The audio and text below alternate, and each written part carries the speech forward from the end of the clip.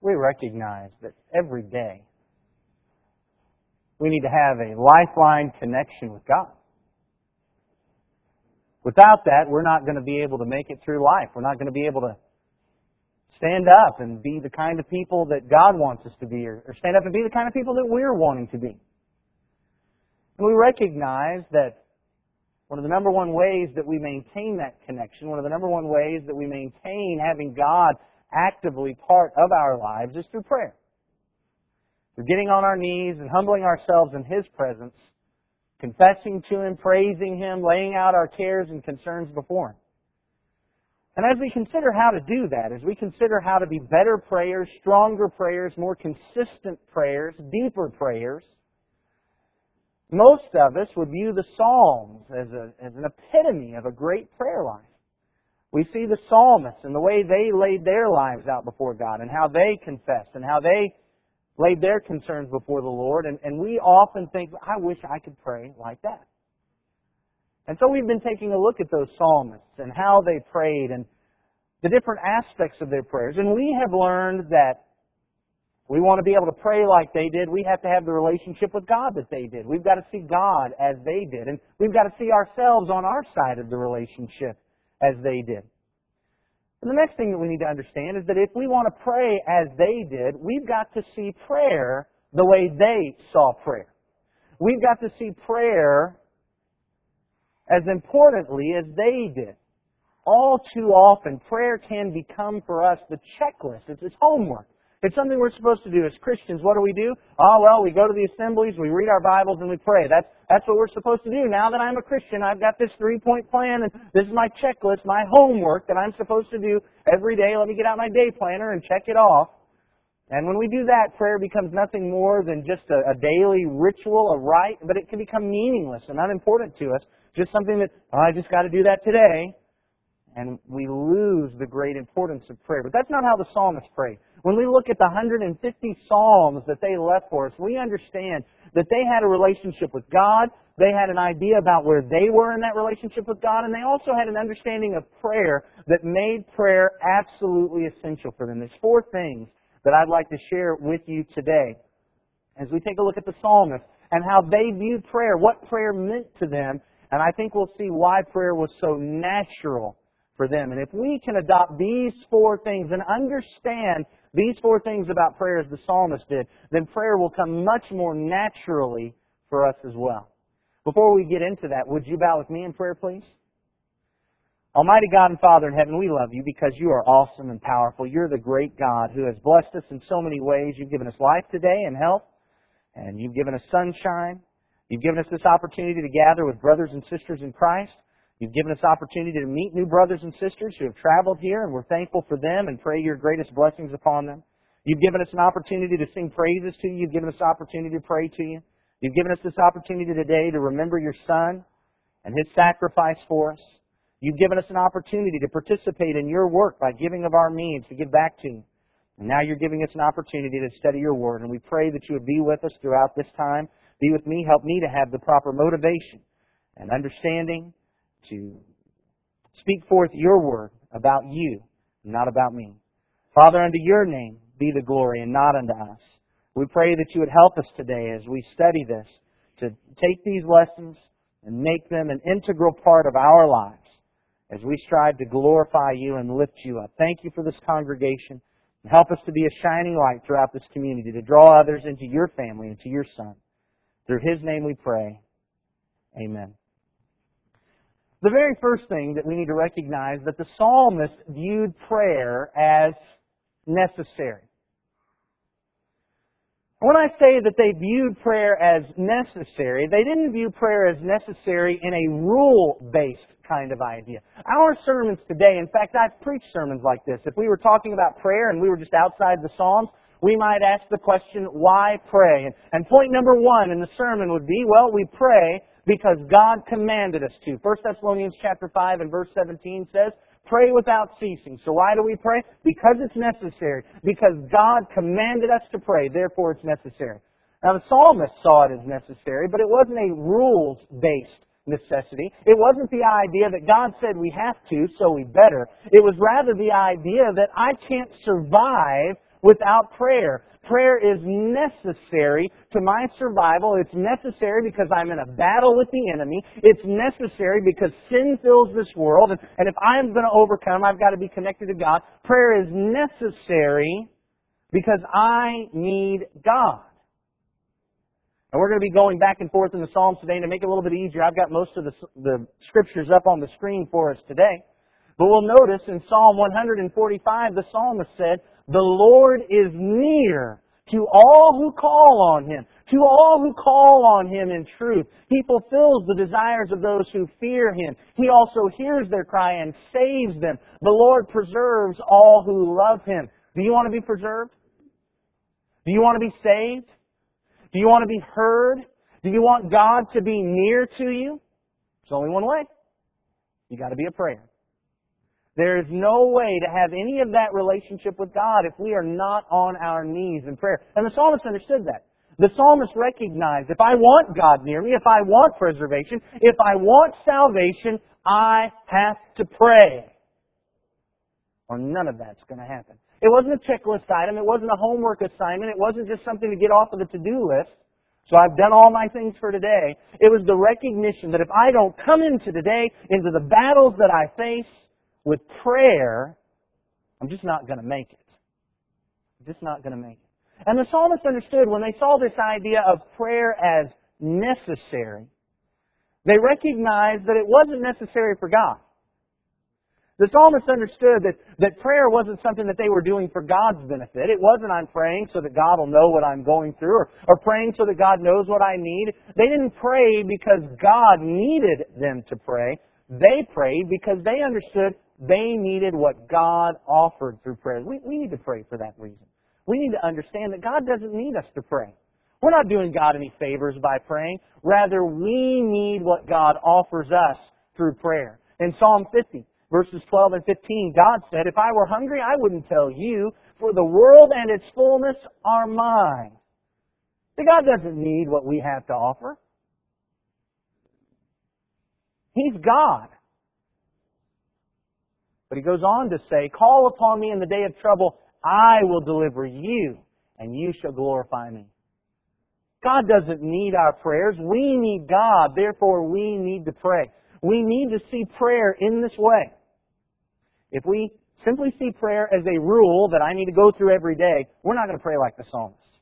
But when we come to grips with the fact that we need God, and we need what God offers us through prayer, and prayer becomes necessary to us for that reason, it becomes a survival skill, a lifeline to make it through our day. Once we see that, then we'll be able to pray as the psalmist did. The psalmist viewed prayer as necessary. The psalmist also viewed prayer as heard. God hears our prayers. I think the mere abundance of the Psalms demonstrates that. There's 150 of them.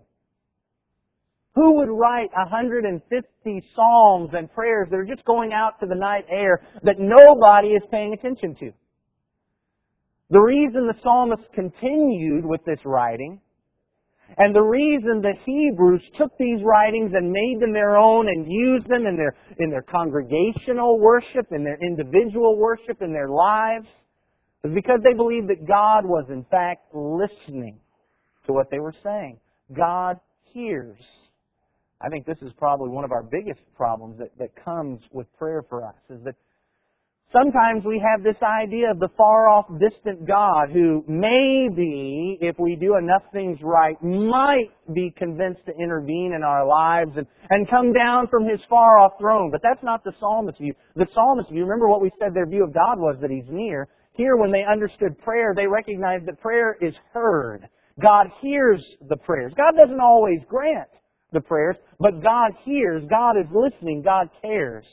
Over and over again, the psalmist demonstrates this. Even in the lament psalms, even in the psalms where they're complaining, and their complaints sometimes seem to us almost blasphemous, even in those psalms, with the possible exception of Psalm 88, we see over and over again, they believe that at the very least their prayer is being heard. Just a few examples. In Psalm 6, verse 8 through 9, the Lord has heard the sound of my weeping. The Lord has heard my plea. The Lord accepts my prayer.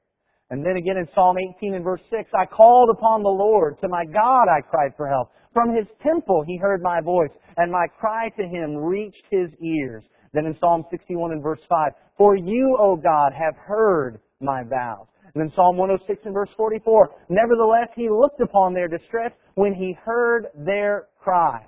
And then in Psalm 116 verses 1 and 2, I love the Lord. Why? Because He has heard my voice and my pleas for mercy. He inclined His ear to me. When we recognize that prayer is heard, that God really is listening, we'll pray like the psalmist. This is tough, I think. It's tough for me. And if I want to talk to Gordon, I can go up to Gordon and I can talk to Gordon, and if Gordon's looking at me, I think he's listening, and it makes it easy to have a conversation with him. With God, of course, we don't see His presence. We don't see His eyes. We don't hear His literal voice, and so it's harder for us to recognize this. But it's the same with the psalmist. They didn't have God visibly in front of them, and yet their great faith was that God is near and God is listening. He hears every word uttered. He may not say yes to every request, but He's there, He's listening, He cares. And it doesn't matter where I am, it doesn't matter what I'm going through, it doesn't matter what I'm praying, God is listening. And He hears. And when we understand that no matter where we are, what we're going through, that God is right there, waiting to hear our praise and our confession and our petitions and our cares and our concerns, prayer will become much more natural for us. The psalmist saw that prayer was necessary. The psalmist said that prayer is heard. The third thing we recognize for the psalmist is that the psalmist said prayer works. Prayer works. I can pray and it actually accomplishes something. Now I do have to admit that I am using this phrase somewhat accommodatively.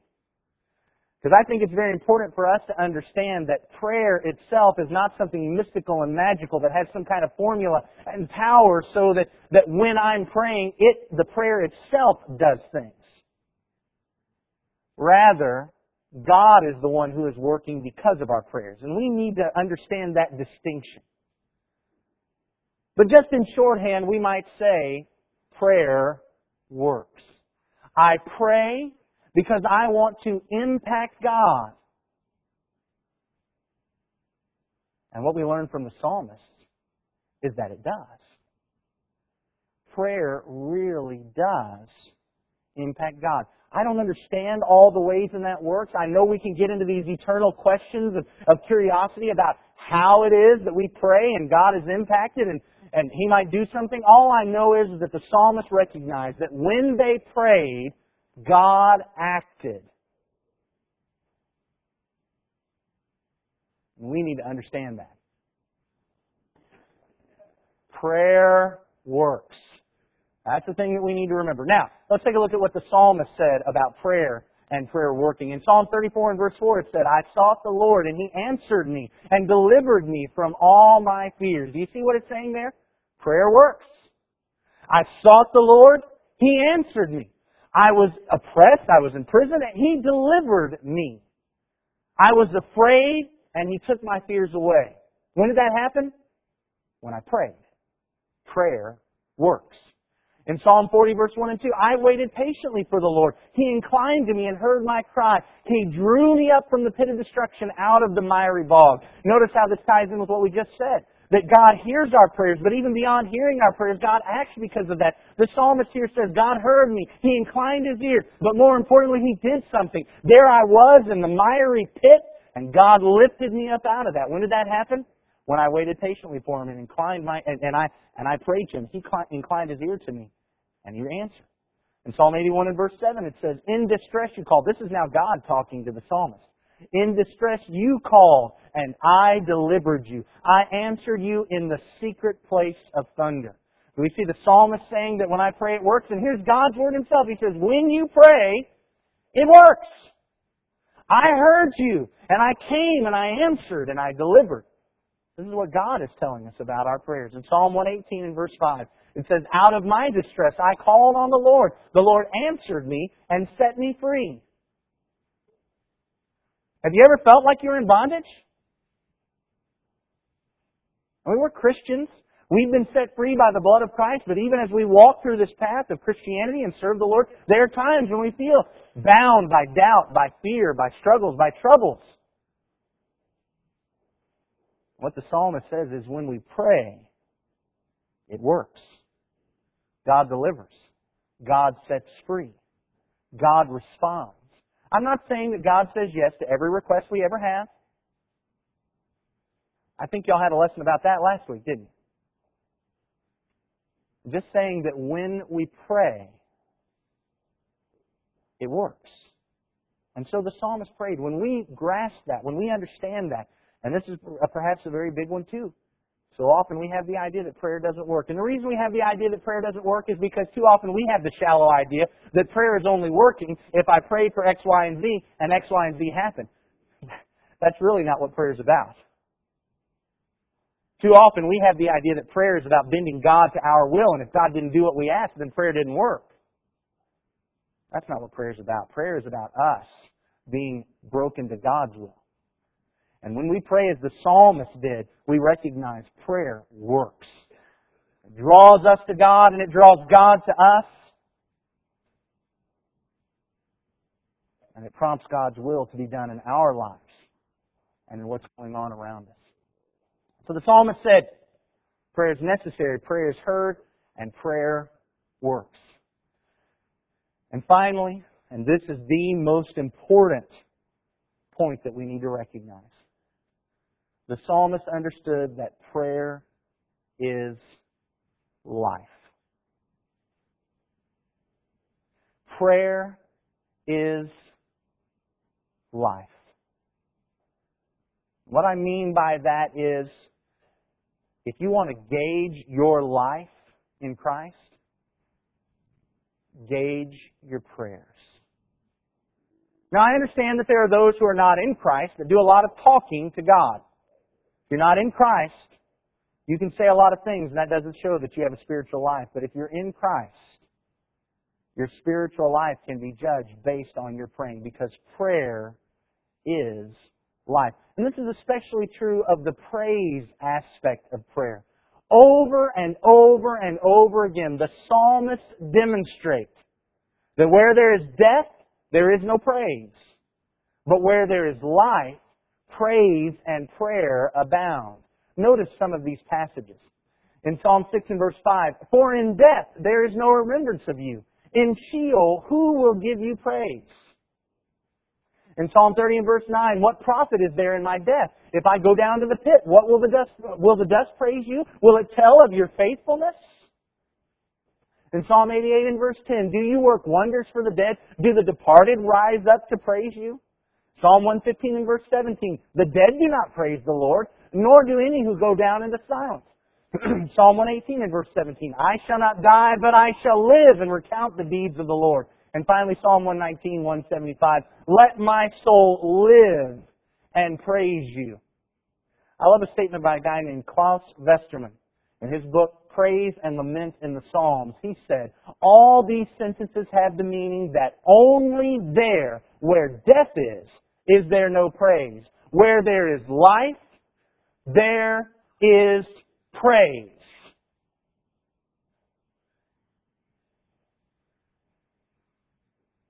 Praise and prayer is life. Life is praise and prayer. They just go hand in hand. If there is no praise and prayer, there is death there.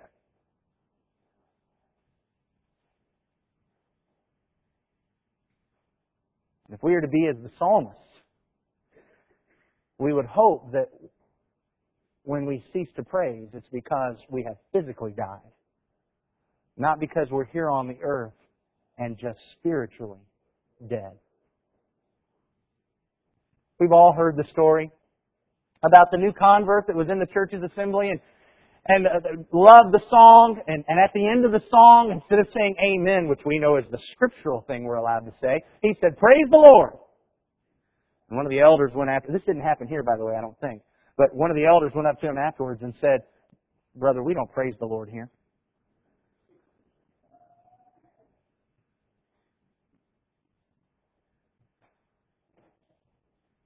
That says something.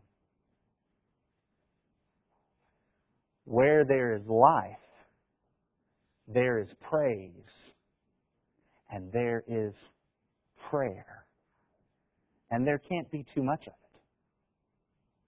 The moment we start limiting our prayers is the moment we're saying that we're dying. The moment we start saying someone is praying too much, and they shouldn't be praying, all we're saying about ourselves is that we're dying. The psalmist understood that prayer is life.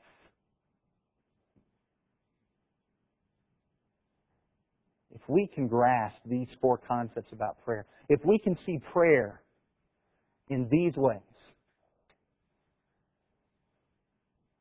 then prayer will be much more natural. You know, I keep saying, I think I've said in these series, boy, if we see these things, prayer will be easy. You know, actually, prayer probably won't ever be easy. Prayer is work. Praying like the psalmist did is tough. It takes discipline. It takes commitment. But if we can grasp this, prayer will no longer be the homework checklist. Prayer will be our natural response to God and life. Because we won't want to face a single day without reaching out and connecting to God. I often tell the story about the fellow and his prayer. He said, "God, today I've done pretty well. I haven't lied. I haven't cheated. I haven't stolen. I haven't gossiped. I haven't lusted. I haven't hurt anybody. I haven't yelled at my wife or my kids. But in just a minute, I'm going to be getting out of bed. And it's going to get a little bit harder after that." You know, when we can understand that every aspect of what we're doing needs God, when we can grasp that without that constant connection to our God, we're not going to make it through the day successfully. Oh, sure, we might survive physically, but we're not going to make it through the day. When we grasp that and we see the necessity, and we know that God is listening, and we know that our prayer works, and we know that prayer is life, prayer will be much more natural for us. And we'll pray a lot more like this psalmist did. How you doing on prayer?